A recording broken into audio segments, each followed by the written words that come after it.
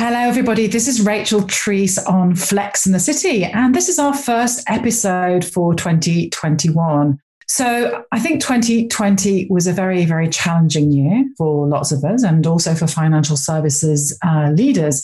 But there were two key positives of 2020, and that was agility in the face of ambiguity and the power of teamwork. And so when at the end of 2020, I was recording a session for Neil Slater, who is the global head of real estate and deputy head of private markets for Standard Life Aberdeen.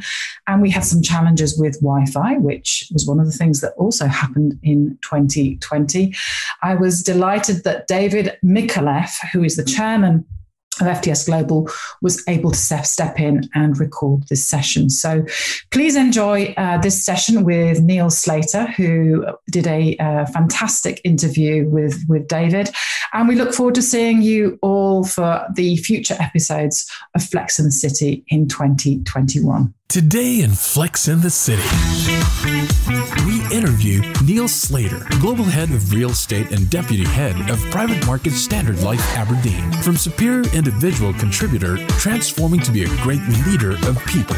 The growth, the learning, the next generation. It's all about people. All that happening right now in Flex and the City. Hello, everybody. This is Dave Micallef for Flex in the City. And today I've got Neil Slater. Neil, hi, how are you today? Hi, Dave. Very well, thanks. Pleasure to be here today. Great. For those of you that don't know Neil is the Global Head of Real Estate and Deputy Head of Private Markets. So quite a lot on your plate at the moment, I would have thought. It's been a fairly busy year, Dave, that's for sure. No, I can imagine. Great. So as always, it's normally my colleague Rachel that does these interviews, but I'm standing in for her today. We'd like to know a lot about you, Neil, if that's all right. So who is Neil Slater? Perhaps you could start by just telling us a little bit about who you are and your background and how did you end up in asset management? Yeah, sure, Dave. Well, actually, I started life as a lawyer originally, a finance lawyer. So I left university in St Andrews and trained as a lawyer in London. And after a few years, got a little bit bored, I guess, of drafting documents late at night and started to take an interest in some of the asset management clients. Put myself through an MBA when I was working and ended up working for Man Group out in Switzerland, which was really my first move into asset management. And from there, I got a lot of experience on the alternative side across debt, hedge funds and real estate. And lo and behold, I'm still in the asset management industry quite a few years later.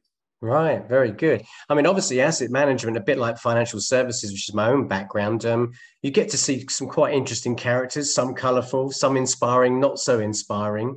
I'm just curious, along your journey, who's been perhaps an inspiring leader for you and why? Yeah, it's a great question, actually. I've been really lucky when I've worked in different places, London, Zurich, Tokyo, and there's probably been three really important people to me in those locations who I had a real connection with, people who managed and led me at that time, who gave me opportunity, who took the time to give me feedback and took the time to really help me on my career. Right. And, they're not famous people, but they were people that meant a lot to me. And the reason that I mention them is because, when I look back and I think about my career, they're people that I look up to. They're people that I think were fun to work with, but they acted with integrity. They put their teams and represented their teams kind of first and foremost, and that meant a lot to me. Oh, interesting. So as you're talking, I'm getting a strong sense that your values are starting to come out a little bit. Integrity, a bit of fun, connection, authentic. Would I be on the mark with that? You would. I mean, of course, yeah. I'm a serious Scotsman, but. No, absolutely. Those are really important to me, actually. And I think that integrity point, it's easy to talk about. It can mean a lot of different things, the word integrity. But that is important to me. And it's important that when I've seen that in people I've worked for as well. Very good. So if integrity and connection and authenticity are strong values, what motivates you, Neil? What gets you out of bed in the morning? Yeah, I mean, from my perspective, there's a couple of things. First and foremost, it's definitely working with great people, working in a team and working with not only great people, but smart, intellectually interesting people in an intellectually interesting industry. So first and foremost, that's one of the key things. I think the second thing from my side, apart from just the people and the broader industry, is the global connectivity that exists within financial services. So, I'm sitting here today in Edinburgh. I'm talking to you in Barcelona. You're in Barcelona. I was on a call on Friday with someone in Tokyo, and our industry is cross-border. It's international in nature, and that is just fascinating. And obviously, you mentioned before that you travelled a lot, right? So you spent time in Switzerland and Tokyo, I'm led to believe, and you said it earlier on. That interconnectivity possibly wasn't there as much when you were there, but what was it like? Was the global frame the same then as it was today? Obviously, technology's moved on. Yeah, I think technology's changed a lot. I'd say a couple of things.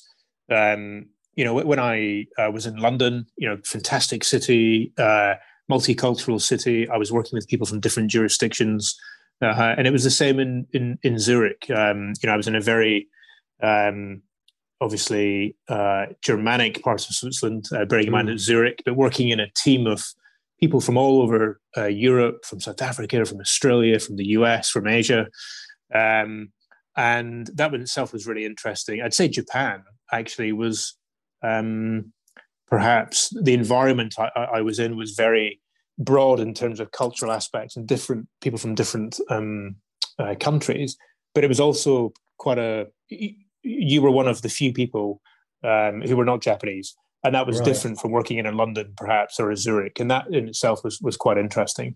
And as you said, the role in technology now compared to when I started in the industry also makes those connections easier, not only to have, but easier to sustain once you leave Japan or once you leave Switzerland, etc., through calls such as this.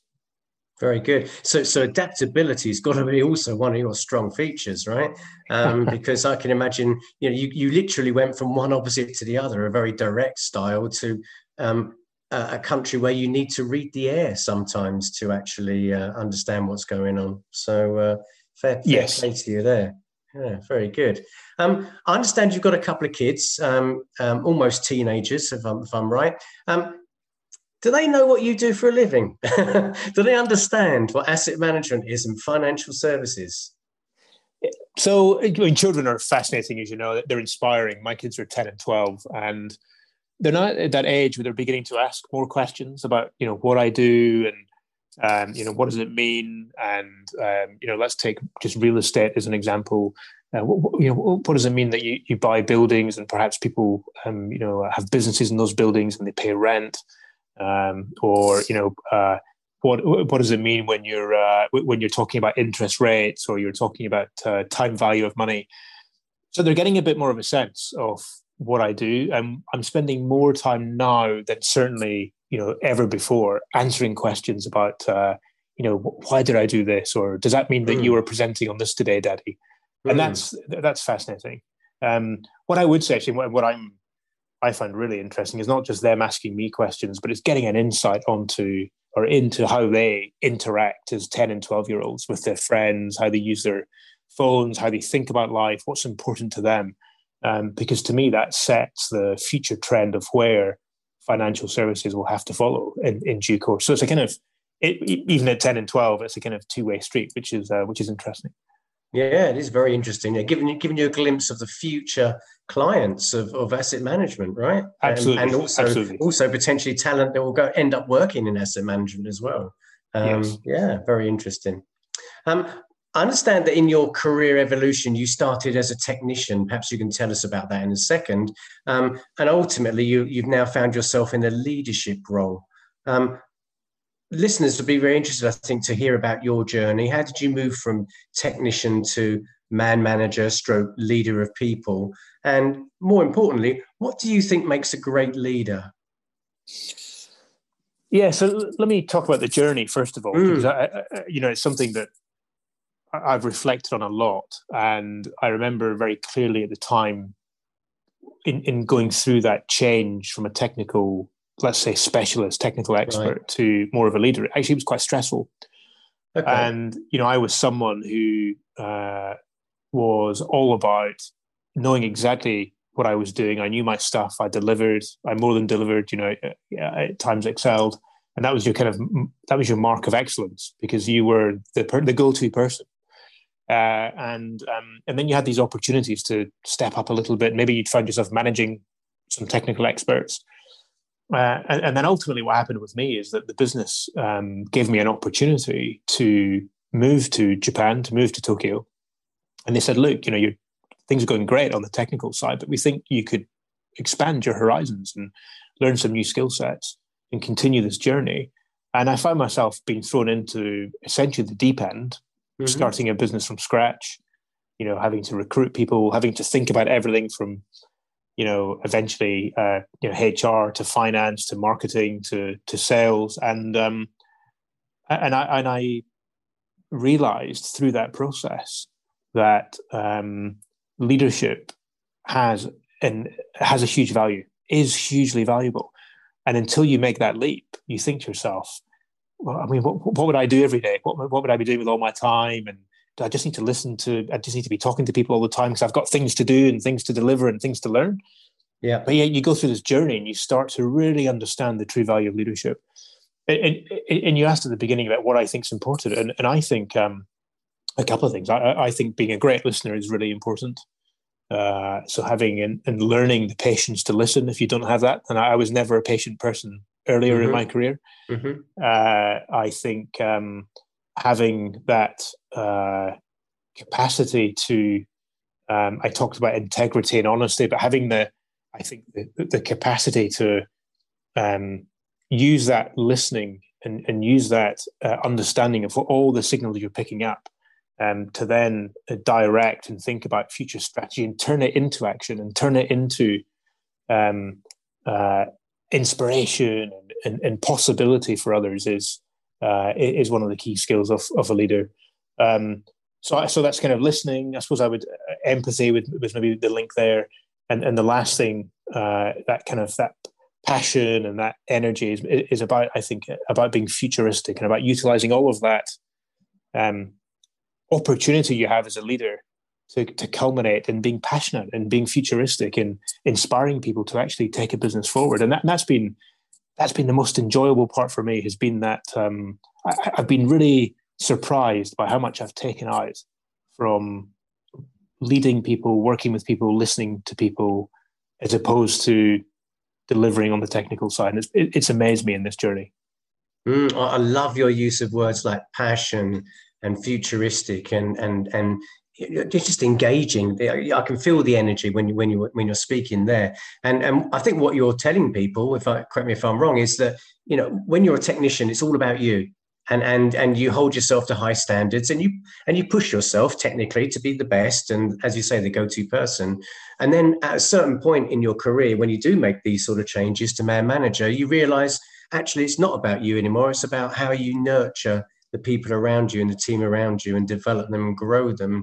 And in reality, that's where you can actually get the most personal benefit back, ironically, from going through that exercise. So I think that's interesting for people to just reflect on as well.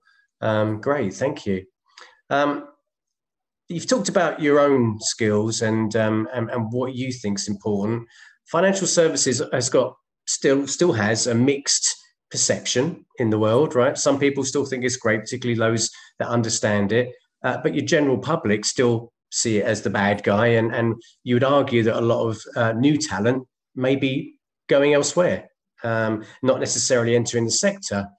What do you think financial services and financial services leaders could do right now to try and make financial services more attractive, to attract young talent, to retain some of the talent that might be thinking of moving off into other sectors which may not be as tarnished reputation-wise?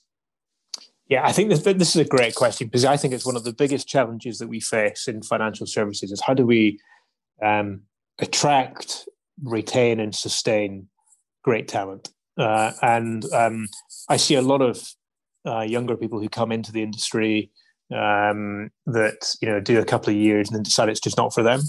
They decide to do something else, or to your point, those that just are not interested in the first place. And I think for me, one of the things that we have to do as an industry is get back to basics, and we need to educate people, and we need to talk with pride around what we do for society, the role that financial services can play to help people's savings, to help pensions, to facilitate the financing of infrastructure, to ensure good and sensible capital flows globally. And in doing that, we can do that in a way that also impacts the environment. We can do it in a way that invests by doing the right thing for society. So I think we've got a wonderful opportunity to, if you like, tell a much better story, a story with clarity, with conviction around what we can offer as an industry. I think one of the things that, as a personal view, one of the things that I think is helping with that is the shift I've seen since I came into the industry around diversity and inclusion, around a much more openness within the industry, is giving us an opportunity to say that financial services isn't what it was 20 years ago, where you come in and maybe you left your jacket on the back of your seat because you didn't want your boss to know that you'd gone home a bit earlier. It's a different ballgame now. But the one thing we need to do, again, I think, is to educate the world around what we do and what we can achieve as an industry and the impact we make. And I don't think we do enough of that. Yes, this is coming back to passion and purpose again, really, isn't it? Making sure that the wider audience understand just how important financial services to the whole ecosystem, right? I mean, as you rightly identify, it's everything. It's pensions, it's savings.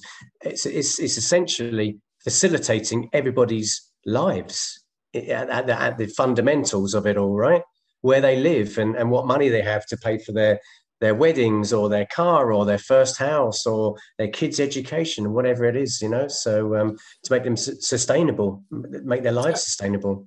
Absolutely. And the other thing I'd add, I mean, just going back to children for a minute, I'm amazed. If I think to when I was 10 or 12, I did not have the knowledge that my children have now about environmental impact on things, around the choices they have.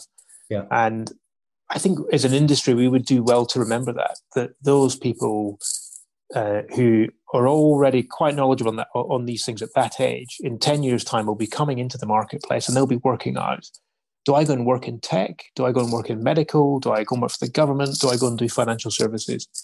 How can we persuade people who have a much greater understanding of the impact on some of the decisions that we make as an industry? How can we persuade them to come in and, as I say, not just attract them, not just retain them, but also sustain them within the industry? Yeah, absolutely. You mentioned looking back at younger people. Imagine looking back at Neil Slater when he was in his mid-20s, right? What would you say to him today about building his career? What advice would you give a 20-something-year-old Neil Slater? Yeah, so it's a great question. I think what I would say is, I'd say a couple of things. First and foremost, absolutely go for it. Don't worry about making the wrong move. Don't worry about saying the wrong thing or asking the wrong question. Just go for it. Ask as many questions as you can. Take as many learning opportunities as you possibly can. And if you feel at any point a lack of confidence about things, don't worry about it. That will come. If I think back to when I was younger, I certainly was much less confident in front of more senior people. Maybe I was keen to learn, keen to get on, but it wasn't, always clear to me exactly the pathway I was going to take. But going back to what I was saying earlier, I think with hard work, with a desire to learn, a questioning nature, and then just go for it 110 miles an hour, and you've got absolutely nothing to worry about. The great thing about our industry is that it's global in nature. For people who are curious, for people who are open-minded with a global mindset, who are interested in different cultures, interested in different landscapes, interested in different outcomes, this industry has got a heck of a lot to offer. And so my advice is just go for it. Yeah, very good. I mean, you certainly inspire me when you talk. I can feel the passion. So yeah. you mentioned Zurich and Japan, and we talked very briefly about the different approaches needed, and being adaptable is probably an understatement. What traits do you think really helped you to be successful in such unusual environments? What helped you to achieve success in those places? Yeah, I would say a couple of things. In fact, really interesting because they were both at different times in my career. So when I went to Zurich, I was much younger. I just got engaged, and I probably believed I was completely invincible. And I was in an environment with a lot of other young professionals, similar background, similar age, and I think, as I mentioned, from different kind of Western countries. What was interesting about that was I was at that age where I just kind of went for it, but it was fascinating for me to distinguish, even within Western countries, the real cultural differences, let's say, between American, British, direct Germanic versus slightly more reserved British, et cetera, et cetera. But in that part, for me, it was about just throwing myself into it, learning as much as possible and enjoying the experience. I made some great friends and colleagues out of it, and had some wonderful bosses. Japan was really different because I was at a different stage of my career. I went out there to build a business from scratch. At the end of it, we had a business of about 50 odd people. I was only one of two non-Japanese in the business. Right. And I had to probably be a lot more humble and a lot more recognition that I did not understand the culture, that I needed to really listen, that I couldn't read the signs in meeting rooms. I got a bit better after 4.5 years, but it's very complex. And so it's a great learning experience to learn that, you don't know everything. And you need to learn to rely on other people. You need to really be much more culturally sensitive than you've ever had to be before. And so it was a much more challenging experience in a way, a very tiring experience at times. But a phenomenal learning experience, just around people, around cultures, around how people approach different, how they think about things in different ways. Just phenomenal. We know from some of the more progressive leaders that they're actually encouraging their senior management to shift, and I think you've touched on it, from know it all to learn it all. And I think that's really what you've just summarized is you've got to be ready to be humble and to learn from those around you, even if they're much more junior than you. So I think that's an important takeaway. Yeah, it is. Absolutely. It's one of the key takeaways for me on that journey. And the other thing I'll add is I talked earlier about a younger me and advice I would give to people. And I was definitely thrown into circumstances in Japan where, if you told me 10 years ago I would be speaking in front of 500 people at an embassy event, I would have thought no chance. I can't do that. Or you'd be, meeting a senior dignitary in a government residence with people from financial services, etc., to represent financial services. That type of thing, that confidence building journey was also part of that journey. So learning that you don't know everything at all, and you're always learning. But also giving you the confidence to recognize that that you can do this. You can lead and you can move forward. Yeah, explore the unknowns. You've certainly got courage, Neil. I give you that. To go and try some of these things. They could have gone horribly wrong, right? But sometimes you just have to do it, don't you? And just trust in yourself. Yeah, absolutely. Yeah, great. We talked a lot about you in the work environment. What do you do outside of work, Neil? I'm curious. What do you love? What passions do you have outside of financial services? Yeah, thanks, Dave. Look, from my side, I'm a very simple guy. I'm a creature of habit. I'm a runner. I love to keep myself fit. That's really important to me mentally as well. So I do a lot of running. But on the flip side of that, I love my food and I love my wine. Right. So I tend to cook and drink wine to relax, and I run to keep myself in shape so I can do the former. So those are my main passions. Very good, very excellent. So if you like, I'll pick up on wine and food because obviously I love that myself, right? Having lived in Luxembourg and France and now spend a lot of time in Spain. Who would be your favourite chef or sommelier or what's your favourite wine, just out of curiosity? Yeah, so a couple of things. I don't so much have a favorite chef because I just love, particularly living in Japan and Zurich, as you'll appreciate, with Luxembourg, a lot of Michelin star restaurants. I've been very lucky to try different types of food. But one person that stuck out for me was a chef called Yannick Eleno, who at the time we went to a lovely restaurant at Le Maurice in Paris where I got engaged. That's why it was very memorable. Okay. And he became a very famous chef, and, it was fantastic. And wines, I have a passion actually for aged Rieslings and aged Champagne. Are the two things. I love all types of wine from all types of regions. Right. But those are the two things I quite like to get my hands on if I can. So Riesling and Champagne. Why those in particular? I'm a bit surprised because most people would say a great Bordeaux or a really good Burgundy wine, for example. What makes you say Riesling, for example? It's somewhat understated, right? It is absolutely, and it's one of these grapes that can really, it's one of these grapes that can age for many years in the bottle. It can go really silent and quiet for a couple of years, and then it can really come alive. And then you open it up, and it's just a really beautiful, long wine at the end of it. It can be. I mean, and when we lived in Zurich, we used to visit Alsace, and I've been to Australia and had some down there as well. As you say, it's very understated. It can be, beautiful and gorgeous wine, but a lot of people don't think of it, particularly the edge stuff. Right. So just hold that theme. What could financial services learn from a great bottle of Riesling, do you think? So I think, what have I said about Riesling? It's it can last many years. It can, go through periods of sleepiness and extreme excitement, but through the thick and thin of just lying there for decades, it delivers. And I think actually what financial services can learn is that you don't have to be a famous Bordeaux, you don't have to be a Petrus or a Mutter and Rothschild all the time. Actually, you can be a Riesling that, let's say, perhaps, under promises and over delivers. And I think that's probably a good message for financial services.